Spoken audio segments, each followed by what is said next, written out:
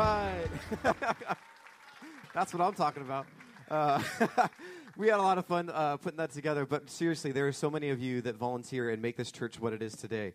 And so thank you for what you do, whether you serve at the greeting, tech, back in kids and students, the bands. We get paid, I think, a little bit, some. But really, it's the volunteers that make this church what it is. And today, we're doing something a little different, if you didn't notice, right? Kids Student Takeover Service. The volunteers, actually, many of them are students. Back in tech, the band, we got one on bands, a few different people around. We're mixing things up and having a little fun today. You guys okay with that? Yeah? Okay. So this is the part where we get a silly string everybody? Oh, yeah. They did it to us at camp. I know. Like, can we do that to all them? No, we won't do that to you today. No, because we have to clean it up. Yeah. We wouldn't want to do that to the volunteers either. Yeah, we would. To the volunteers, you bet. Hey, we'll make them clean it up. We wanted to take a little bit of time talking about this idea of being it's personal, which is kind of the theme for today. I was a teen once, and there was a few people actually, that invested in my life and made me who I am today. Dave Miller was one of those guys. Week after week, he was the guy that I would go over to his house, and he would be a Bible study teacher and listen to me as a high school student with questions. And he would explain the Bible and things about it. And he would also sit with me and pray with me through some difficult weeks in high school and struggling with friends or different things that were going on. He was a guy, a volunteer, that invested in my life. And then I know that. There's so many other names that I could name. And it really has driven me to kind of go, you know what? It's my turn. It's my turn to try to do that for somebody else. But it's hard, isn't it, to do that? Like I think all of us at times, as we get older, we kind of start to lean towards something that maybe prevents us from doing that in somebody else's life. In middle school, we develop these coping mechanisms when life gets hard. We develop certain things that we lean into when life does throw us curveballs. And when things happen in our lives, we're just like, oh, how do I deal with this? And for now, I just want to kind of call it the shallow way. That's the first bullet point that really, for you to fill in your notes there. We want to unpack this, what that really might look like, and we call it the shallow way. Now, hear us out. Sometimes being shallow has incredible benefits. A little bit of shallow allows us to smile politely at someone that we may or may not want to hang out with. It allows us to have some small talk with people as we're getting to know them. It's also, we spill our coffee on the way to work and we have to give this really good presentation. We can be a little shallow about that instead of yelling at our kids, which is usually I blame them for those moments but I'm the one driving. Shallow might also be the reason you throw a little filter on your photo when you're posting that Instagram or Facebook photo, right? Me, I get up there, I do that, and I make sure the laundry. Well, this week I didn't make sure the laundry was cleaned up behind me.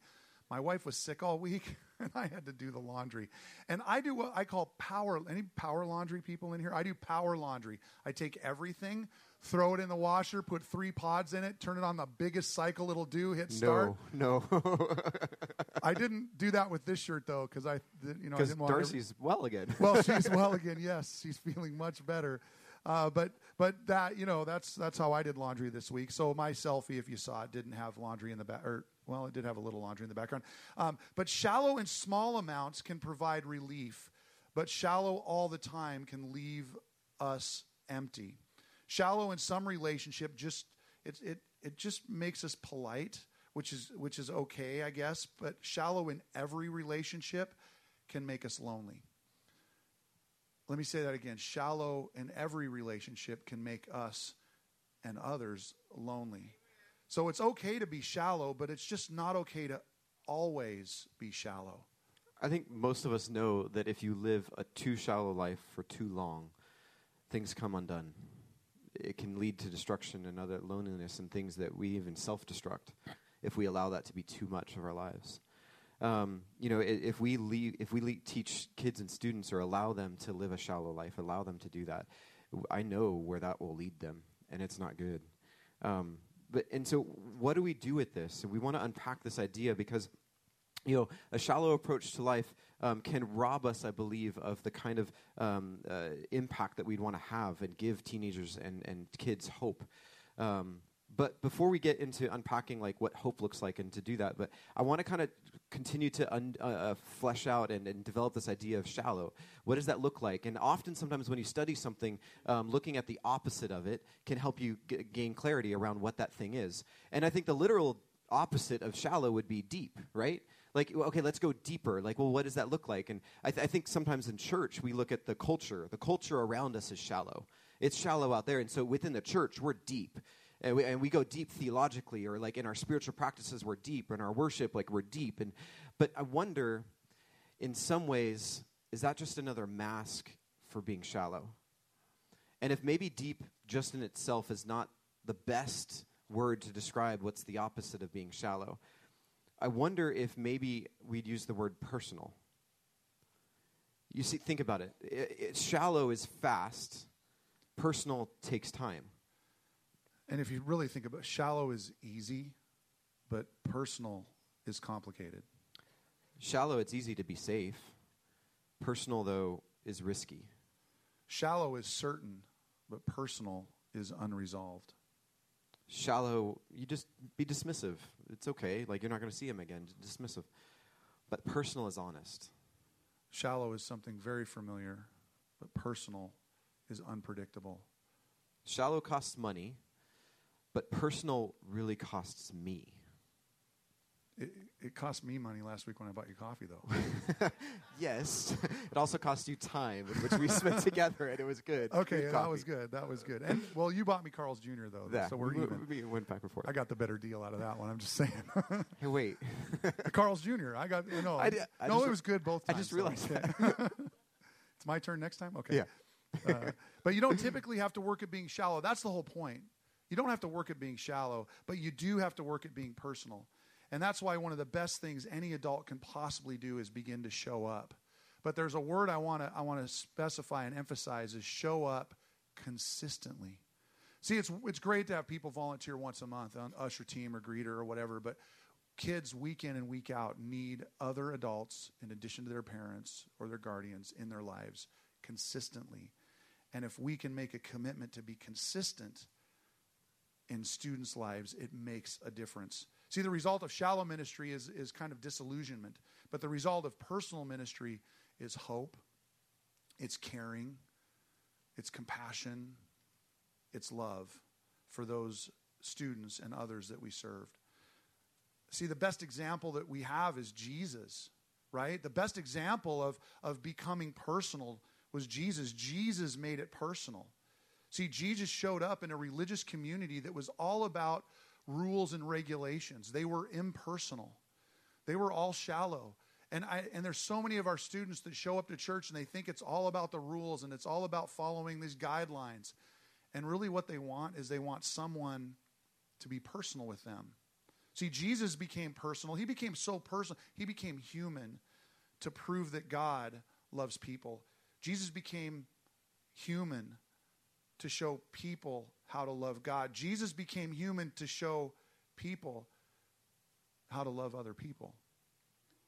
See, he showed us, and what does he say? He says, they'll know you, not by what big show you put on at church, not by the cool boxes that look like Mario Brothers and Tetris and all those things. They'll know you by your love. He became personal so that we could become personal. See, he touched people with diseases when nobody else would. He spoke respectfully to scandalous women when no one else would even look at them. He wept at the tomb of his best friend. He broke the rule to get someone out of trouble. He met leaders privately in the middle of the night because if they met in the day, they would have lost everything. He washed the feet of his disciples when all of us probably look at Jesus and go, why did he wash theirs? They should have been washing his. He invited himself to a wild party. In fact, they called him a party animal in the Bible. Jesus was a party animal. He played with toddlers and junior hires. He called them over to him. In fact, what did he say when he called them over? He said to his disciples, be like these guys. Have their kind of faith. Why? Why did he do it? Because he wanted to set the best example for us.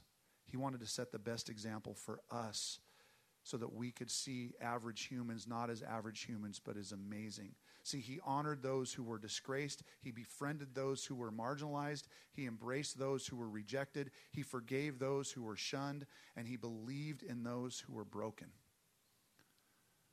When you're at camp with 375 high school kids, it has to get personal. And when you hear high school kids use these same words, that I feel disgraced, I feel marginalized, I feel rejected, I feel shunned, I feel broken, you have to stop and get personal. See, Jesus did this. He came to save everyone. But Jesus never got so busy trying to save everyone that he didn't stop to help someone. There's so many stories through the gospel accounts that people that saw what Jesus did and listened to him wrote it down, of personal interactions that Jesus had with people. I'd encourage you, take some time this week to read through a gospel account and think through it through the lens of how is Jesus personal with the people that he interacted with. Jesus was personal. He there's this one well-known story of this tax collector, this greedy tax collector, and he hears that Jesus is coming into town. And so he runs up ahead and he climbs up a tree. This little wee man was he. So Anybody he know that? climbed up in a sycamore tree to see what he could see. The story of Zacchaeus. Nate and I went to the same Sunday school class. I'm just... I was maybe a few grades younger. A few?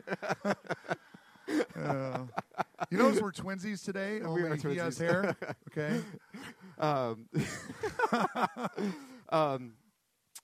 What did Jesus do, though, in that interaction? Zacchaeus climbs up. Everybody else knows about who he is. Zacchaeus is this notorious businessman. He's disgraced his own people to cheat them out. What did Jesus do? He stops, he spots him, he calls him by name, and he says, I'm coming to your house. I'm gonna eat dinner with you. Could you imagine the rumors that were spread of everybody else in the whole town? Everybody else is like, they're talking about what Jesus just did. They're like, wait. Why is Jesus showing so much favoritism to that guy? Doesn't Jesus know that what that guy has done to our family? What is this? Like, how is that even possible? Like, no. Like, what good can come out of spending time with that guy that has done so much harm to our community? Could you imagine the rumors? It was clear when Zacchaeus climbed down from that sycamore tree that no one in the crowd saw him the way that Jesus did. The crowd saw a man who was driven by personal greed. The crowd saw an individual who would use anybody to get ahead. The crowd saw someone who had hurt their community. But not Jesus. Jesus saw a man with intrinsic worth. Jesus saw a man who reflected God's image. Jesus saw a man with fascinating abilities and ginormous potential. And Jesus sees us that same way. And he sees our kids that same way. He sees them with intrinsic worth. He sees them in God's image, and he sees them with abilities and ginormous potential. See, Jesus never let the public opinion of Zacchaeus change how he saw him. And he's never going to let the public opinion about how we see our teenagers and our young people today change how he sees them. See, Jesus does see them as wonderful and amazing and made in his image. And they're not to be dismissed. They're not to be set aside and wait till they grow up. They're to be invested into today. See, Zacchaeus' personal encounter with Jesus was transformational. And I think ours with our teenagers need to be too. That personal interaction with one man, your personal interaction with one student can change that student's life. And Jesus' interaction with Zacchaeus changed an entire community's lives. Think about it this way. Jesus' interaction with Zacchaeus ultimately changed how everyone saw Zacchaeus. But not only that, better yet, Jesus' interaction with Zacchaeus changed the way that Zacchaeus saw himself. It's transformational. Zacchaeus' perspective and character changed so much that Jesus said, today in your home salvation has come. Jesus implied that something had happened immediately in Zacchaeus' life that would not just change that moment, but it would change the entire future of Zacchaeus and his whole family. See, that's the effect of an encounter with Jesus and how he sees someone and interacts with somebody and is personal with someone. It's as if he was saying, you were living an empty, lonely, shallow life. But now that I'm here, you can start living with a different kind of hope. We need to remember that the gospel is meant to be personal. Maybe we should take our cue from Jesus and stop limiting the gospel only to what happens after somebody dies. Maybe it's helpful to remember the personal encounter and how that can impact someone's living now. At the end of Zacchaeus' story, Jesus clarifies the idea even further. See, he reminds us of his mission. He says it's written, the Son of Man came to seek and to save the lost. This one phrase, scholars actually argue, is the whole summation of Luke. It's the whole thing of why Luke was written about what Jesus was about, is that Jesus came to seek and to save the lost. Linked right there in Zacchaeus' story.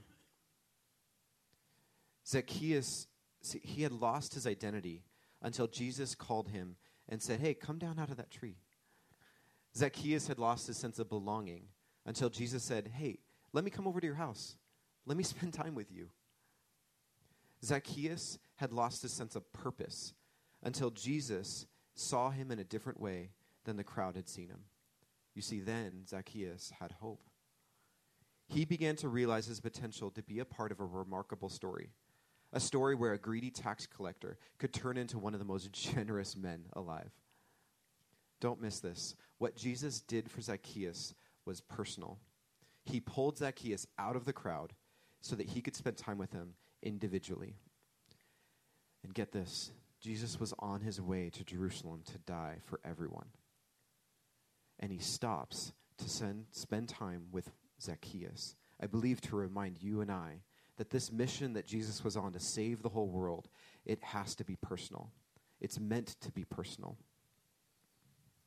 And as the church, in the church, and we mean this great building, we mean this Barnes & Noble, old Barnes & Noble, we've converted into a church, and we have another campus over there that's a great building.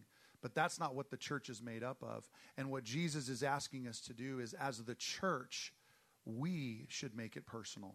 The church should make it personal. The church needs more leaders to learn how to be personal, because too many of our kids feel invisible. They feel ignored. See, we have an epidemic in our country right now. You guys read the statistics. You see them when you're scrolling on your Facebook or your Instagram, and you see this stuff. The epidemic is this. Bullying is an all-time high. Emotional abuse is at an all-time high. Depression is at an all-time high. Self-harm is at an all-time high. Suicide is at an all-time high with our young people today. And here's the interesting fact about that statistic is the number goes up and the age of the kid goes down. It's starting younger and younger than ever before. If we think these issues are going to be resolved by only doing deeper worship songs and having more reflective worship, that's probably not true. Those are good things, and we need to do more of them. If we think it's going to go down by doing deeper Bible studies and getting into the Greek and the Hebrew languages with our students, those are good things, and we do that kind of thing with our students, but it's not going to change. Deeper theological discussions, learning how the Palestinians built their buildings and their architectural designs. That's all cool and well, but our kids need personal. See, what they need is somebody to get on a knee, say, "What's your name? Tell me your name. What school do you go to? Do you have a girlfriend? Because you're a little young for a girlfriend." They want personal. They don't want shallow. We desperately need to redefine what it means to be deeper and invite a generation of people, of young people, to be more personal. We, you, myself, we need to make it more personal. Your next fill in the blank is this. It says you should make it more personal. You should make it. But instead of writing you to fill in the blank, put your name there. Put your name there. Put Dave there. Well, if your name's Dave, put Dave there. But and then right next to it, put a line like this, and then put a name of a student, or put the name of a young person, a young adult that needs a mentor, that needs a coach, that needs somebody just to be personal in their lives. If you look closely, there are kids that need to be seen beyond the crowd. They need somebody in their everyday life, helping them to define how to navigate life. They need us to see their private doubts and what's paralyzing them. They need somebody to speak into that they have got a potential future that is greater than what they're living now. They need a Jesus, who need what Jesus did for Zacchaeus. But Jesus sent us. We are to do that. See, and they need us to invite them out of the crowd and make it personal. See, you and I can't really be personal with a crowd. You can only be personal with a person.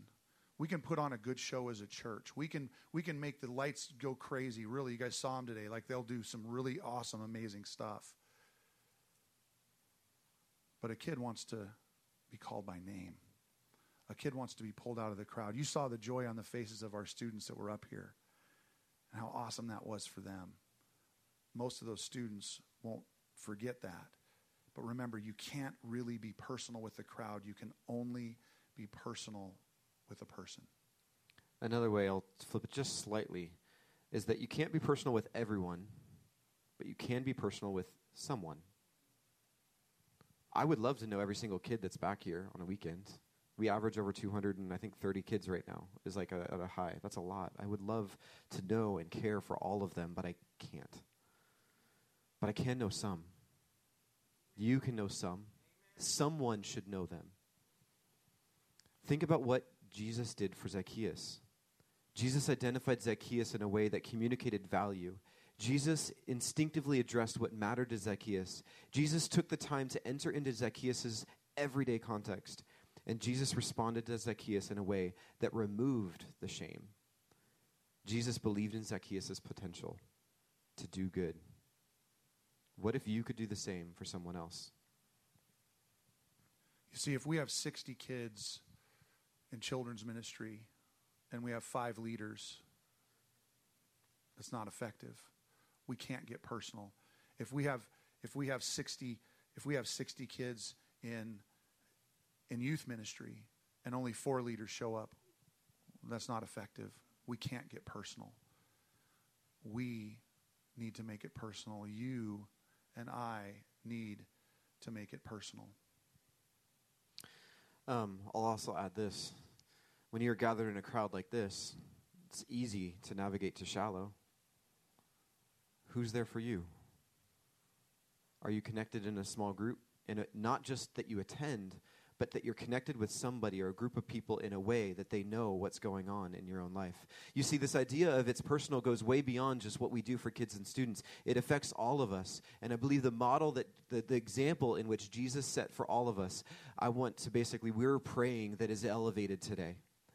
That in what we do as a church body, as we go wider and we see more and more people coming on a weekend, that we don't forget how Jesus interacted with others. That model, that example is set for us to then do and to care and to love for other people. There are teachers in this community that struggle with a 1 to 35 plus ratio of students in their classrooms, and PTAs and parents that are struggling to do what they're doing, moms, single moms trying to do whatever they can, and no one is there to be Jesus for them. We are called to do something about it. We are asking you to step in, to do something now, to figure out how you can step in and serve at this church on Sundays or come on midweek, to do what you can in your community. There are nieces and nephews that you might have in your group, grandkids that you have. Who comes to mind that needs Jesus, needs someone to make it personal for them? That's what this message is all about. Realizing that in order to bring hope to a hopeless generation, to fix what's broken, we have to carry that banner of love, to be Jesus to other people around us. So our call to action today, and this has been a little bit of an infomercial about children's and youth ministry for a reason. And I applaud that our church will set aside an entire Sunday to highlight our students and our kids. It's one of our 4 priority ministries at this church, and it's not a church that just says that. It's a church that does it. You can be proud of the leadership at Bay Hills because they invest in our students and our children more than any other church I've ever seen. So our call to action is this little flyer's in your bulletin today, and we want you to pull it out and start waving it around. But we want you to stop waving it around and actually sit here and you fill it out. And you have 4 options. Put your name, email address, or the email address on there, and then your phone number. But also you can do preschool, middle school, elementary, high school. You know, Jesus hung out with the toddlers and he hung out with the middle schoolers. And I know in today's world, sometimes there's not a lot of difference. Some of you got that. But we don't need you. Nate and I don't need you. We're good at what we do. But you know who needs you? Our students need you. Our children need you. God needs you to step up and work with these kids. Nate's going to close us out in prayer, and then we're going to get the worship team back up here. Will you join me in a word of prayer? God, help us to be reminded of the example you set in Jesus for us. That we are to take our cue from Jesus and how he lived and interacted with the people that he did with and when he was here on earth. And God, so help us to learn and study, but not just leave it there, but help us to act and live differently. Help us to well up with love and care and to realize how other people have done it for us to then us to respond and do it for others. Help it to guide our hearts and our minds to where we can love and care and be personal with someone. Help us to see how to say what it is that they need to hear. Help us to get involved in their life, in their everyday context of what's going on with them so that they're heard, to create a safe place where they can belong. So God, help us as a church be personal. Help us individually to be personal. God, there are so many people in this community that need you. And so God, help us to ring that rally cry, to reach more people for you. And God, but we need you. We need your love in our own lives so that we can then live that out for other people. We thank you and we pray these things in your son's name, Jesus. Amen.